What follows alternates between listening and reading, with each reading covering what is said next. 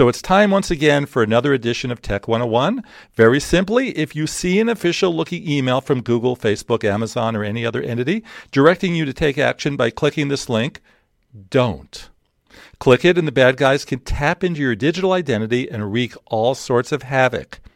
Hackers are really good at creating phony emails that look like the real thing, but here's what Facebook says. The company, quote, will never ask you for your password in an email or send you a password as an attachment, unquote.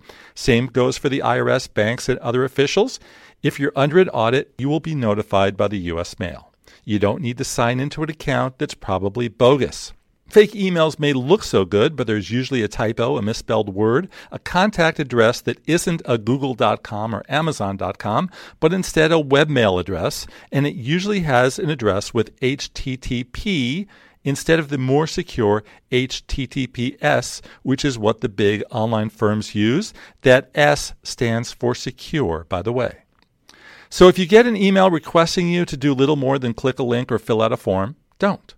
If it's from a friend, really examine it first. If it's from a company, assume the worst.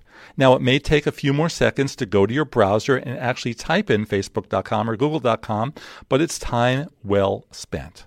In an age where we live on our mobile phones, these emails are smaller and harder to read, so it's more likely that we'll fall for the scam. But if you take the time to be diligent, it will pay off in the end. Have questions about phishing scams, passwords, or general online safety? We are here to help. Send your questions to @JeffersonGraham on Twitter. Don't forget to subscribe to Talking Tech on iTunes and Stitcher. Leave your comments and reviews and suggestions. We read every one of them, and I look forward to hearing your feedback. For USA Today, Jefferson Graham.